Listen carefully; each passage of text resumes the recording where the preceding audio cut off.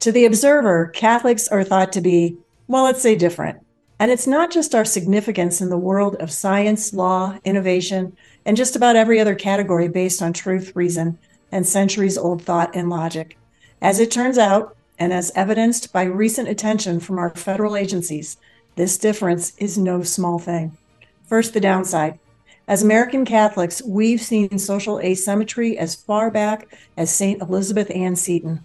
Seton rapidly found that converting to Catholicism wasn't exactly a rise in social status, but her focus was a bit different way back in 1808. Or maybe it wasn't. Seton's world was gripped by war, pandemics, and politics. Why would Seton, an educator, intellectual, and member of the New York elite, decide to magnify the chaos and unrest of her time in life by becoming Catholic? By any standard of reason, this was just another layer of complexity. Unless it wasn't. Maybe there was a benefit to Catholicism. Maybe, and it's just a thought, but maybe Seton was drawn to the haven of truth, beauty, and goodness, staples of Catholic thought in practice, and is noted even by non-Catholics with the coining of phrases like Catholic calisthenics. The Mass, the liturgy, is an event that calls for full engagement of the mind, body, and soul. Singing, specifically chant, requires greater participation of the person, the singer. It's the Catholic way and signals that we are not afraid to participate completely, body and soul, in prayer and communion with Christ. Catholicism is for the fearless. We kneel, we stand, we bow, and we chant. Chant is one of the ways that we use our whole selves in song, a way of intensifying our prayer. Chant is gifted to us and carries the emotion of the words. I can only speak of its value, but today we speak to someone who can tell us all we need to know about the benefits of chant in this world of chaos. Kerry McCarthy is a singer, scholar, expert. She has taught music theory at Duke University, is a published author on English Renaissance composers William Byrd and Thomas Tallis, and sings with a cappella romana. She is a voice on the best-selling album Lost Voices of Hagia Sophia, a joint project of Stanford's Icon of Sound and Cappella Romana. Kerry, great to have you on. Thank you so much for having me on the podcast. This is a real honor. Let's start at the beginning. What do we need to know about you and the road to chant? Specifically, what convinced you sacred music was your true path? You know, I never really had one great big experience that convinced me. It was more like 1,000 small experiences, and which somehow built up into a lifetime commitment. I certainly was very lucky early on. In my late teens, early 20s, when I started singing chant, I got to work with some groups that, first of all, were very stable. Particularly a group that I sang with in the Bay Area in California. If any of our listeners are familiar with Dr. William Mart, he has an amazing chant choir, the St. Anne Choir, which has been singing since before the reforms in the 1960s. So there was that kind of continuity that was built in. And I spent years there singing morning lauds, Mass, Vespers, Compline every Sunday, and being grafted into this kind of continuity. But it wasn't a one-time sort of peak experience. It was something that made more and more sense to me as the years went on. Well, the first time I sang Holy Week, I was 18 years old. I was absolutely stunned. I didn't know what was hitting me. It took at least 3 or 4 times around the whole calendar to get a sense of it. And then Easter started to mean more when it arrived. The chant for Easter started to make more sense as a little jewel in this huge crown of the liturgical cycle of the year. And very gradually, I realized this is the way of life that I want to follow. This is what I want to dedicate myself to. And I haven't looked back. There are so many ironies in today's upside-down world. One is that there are more sacred music concerts than Catholic churches integrating chant. Some have rediscovered sacred music, but it's rare. From a musician's viewpoint, what are the differences between the reaction of a concert audience and that of massgoers? Well, most of the singing that I do in church is up in a choir loft. And so I'm 20 feet above people. I'm not really looking at their reactions, which in some ways it's nice, I think, to have that distance. But I do talk with people a lot after services and after concerts. They like to come up to the singers and speak about their experiences, ask us questions. And especially I've found in the last couple of years, I've really heard some interesting responses from people, both after church services and after concerts. And I think the catalyst for that was in spring 2020, when we had, certainly in Oregon, we had some very severe shutdowns. For a couple months at my church, the Dominican parish in Portland, we were purely live streaming. We weren't having any congregations allowed in. We were essentially recording these things live and broadcasting them. And I also remember thinking, I'm up there in the choir loft with this sort of jerry-rigged live microphone, singing the reproaches of Good Friday or whatever, and thinking, I'm giving these people something fake, they should be here with me, but instead of an apple, I'm giving them this plastic apple, and they're sort of sitting in front of their screen, or these plastic fish sticks, and it's not real food, But the moment they could come back, the moment we started being able to invite our congregations back, they'd come up and speak about just how powerful it was to hear live singing, to hear human voices in real life in a shared space. And that's also something that I get a lot from concert audiences, because it's an experience that's really becoming lost in our modern society. This experience of group singing, of hearing live human voices, of experiencing singing together. You might hear it at a party if people are singing happy birthday. You might hear it at a sports game. But in traditional societies, there would have been singing pretty much every day. Different songs to go with different activities. There would have been singing at worship.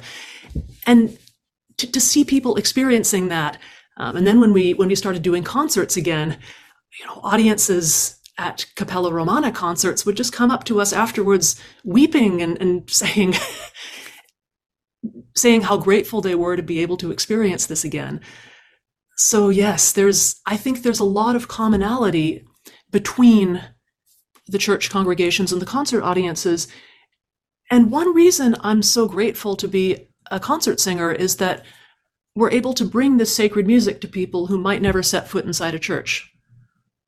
We can bring it to them where they are and plant a little seed, and sometimes that seed sprouts and can become something bigger and deeper. Brilliantly said. Wow.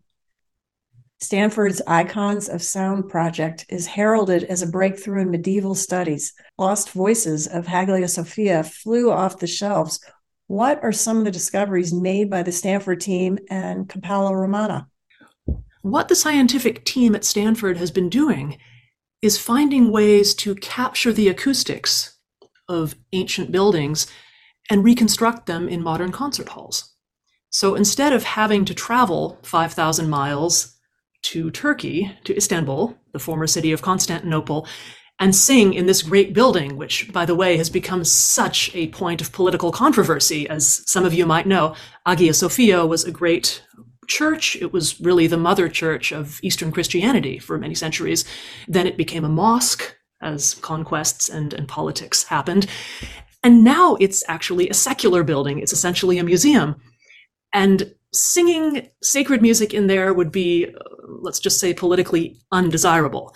But what the scientific team figured out is if you make recordings of certain sounds in a physical space. In fact, what they did in Hagia Sophia was popped balloons, quite like balloons like you'd have at a party. They'd pop balloons, make a recording of the sound, and then they'd go to their computers and break down what happened to the sound once it went out into the room. And once they have that all figured out, all the physics and mathematics and acoustics of it, what they can do is they can set up the singers with microphones. They quite physically tape them to our heads and put little things behind our ears. And we sing into the microphone, and it goes through the computer, and what comes out of the speaker is the same sound that you would get in that building. So now we can tour the world and give people this sound of this ancient building where the chanting would have been heard. And you can do that for any building. You can do that for the great cathedrals. You can do that for tiny private chapels where you wouldn't be allowed to hold concerts. And there's something wonderful about bringing these spaces, again, either to people who are too busy or don't have the money to sort of go on these journeys. We can bring the sound to them and they can experience it closer to home. So it's miraculous. And it's also really a treat for us as the singers to be able to experience the sound of a building like Hagia Sophia. That particular church, the acoustic there is designed to be overwhelming. You sing a note, and you've got 10 or 11 seconds of this rich, multi-layered resonance coming back to you. It's basically telling you, stop, contemplate. Don't just go on to the next phrase. It's forcing you to take this second of reflection, of 9 or 10 seconds of reflection of prayer, and it's really a wonderful experience to be inside that sound, aided by this technology. I love to hear stories of tech for good. That's a great one. The early music movement has been going strong since the 70s. This led to a renewed interest in the sacred music of William Byrd and Thomas Tallis. Drawing from your biography, what must we know about Byrd, and why is his music important, especially today?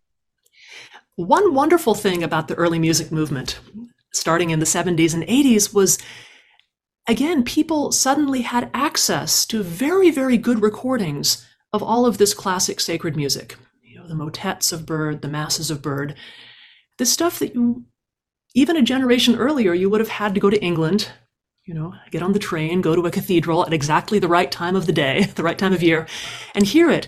And now this stuff can be heard in the comfort of one's own home. But I found what was always missing was the backstory about these composers. You know, who were they? What sort of everyday situations were they in? What were the circumstances behind this music? And whenever I got a new CD, this was, you know, back in the late 80s, early 90s, CDs were the new shiny thing. I would always rip it open, and sometimes even before I listened to the music, kind of crazy to admit, I would devour the program notes. And they never quite told me what I wanted to know about these composers. It never quite went far enough with the personal story of these guys. So when I sat down to write a biography of William Byrd, in some ways, I just wrote the book that I would have wanted to read myself as a student. And I think the story of Byrd is especially interesting because he was a Catholic in Elizabethan England in the later 16th century, during the first generation when England was really Protestant. So he was born just as everything was plunged into chaos. In fact, Byrd was born the same year that the very last monastery in England was shut down and destroyed. 1540.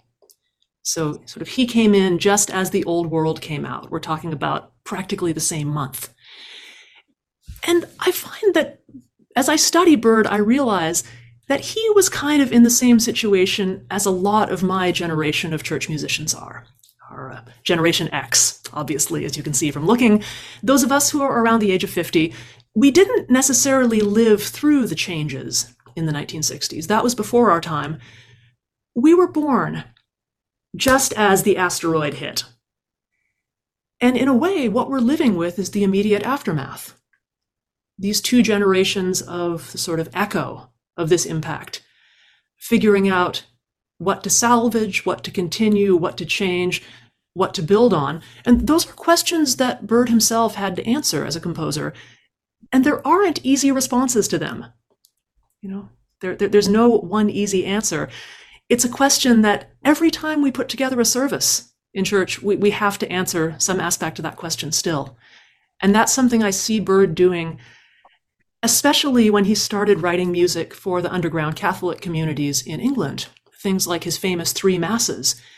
He was always asking, how do I write sacred music in this situation for this community of people who frankly have been through so much, who have suffered so much, who are trying to adapt, who are trying to find a way forward? And I find Byrd really inspiring. He lived in very difficult times and managed to create this incredible beauty out of them. That is fascinating. Context does create everything.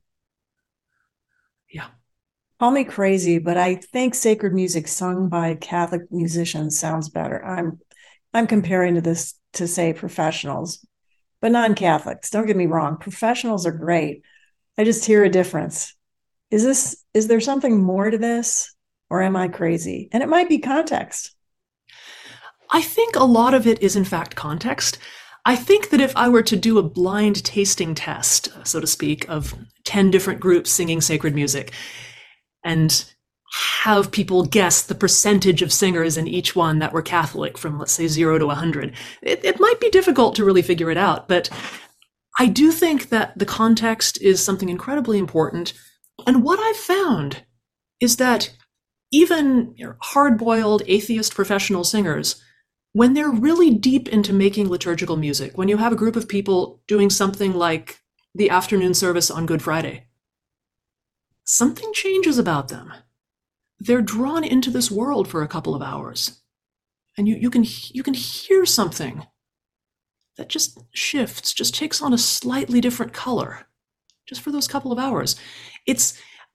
I guess I mean to say that the process of singing the sacred music, it can change the person who's doing it. It's not the question of, oh, well, are you pious enough? Are you devout enough to be sort of taking part in this? If you do it, if you commit to it, it will change you. And that's something I think that can be heard in the singing. Yeah. So this is where I close up, but I wanted to find out if you were in any different place about mentioning anything with, say, the future King of England.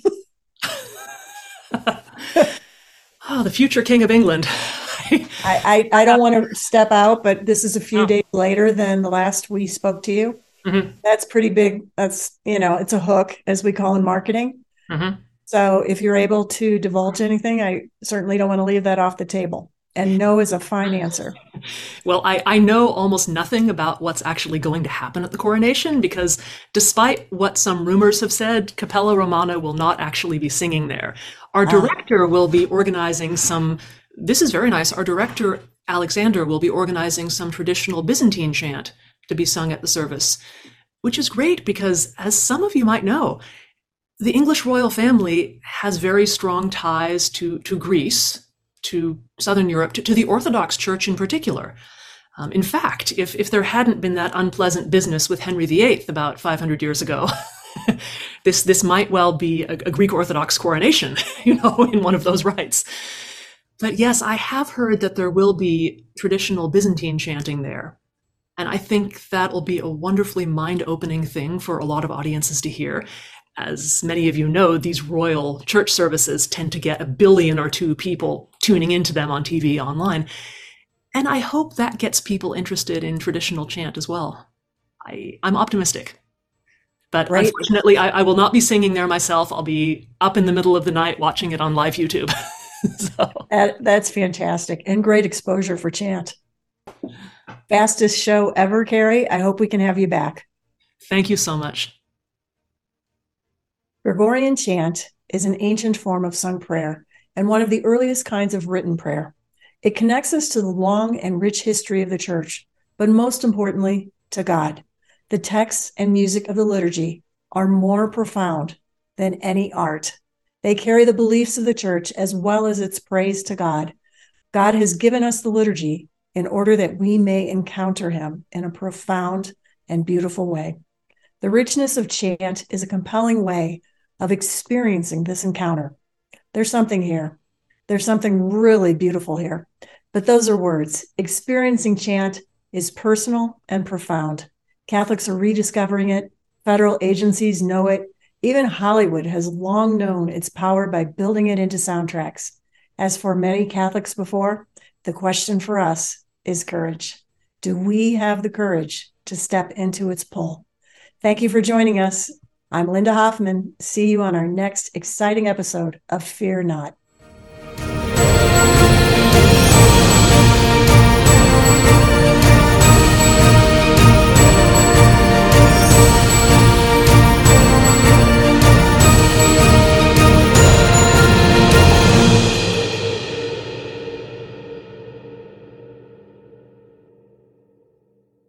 This has been a ChantWorks production.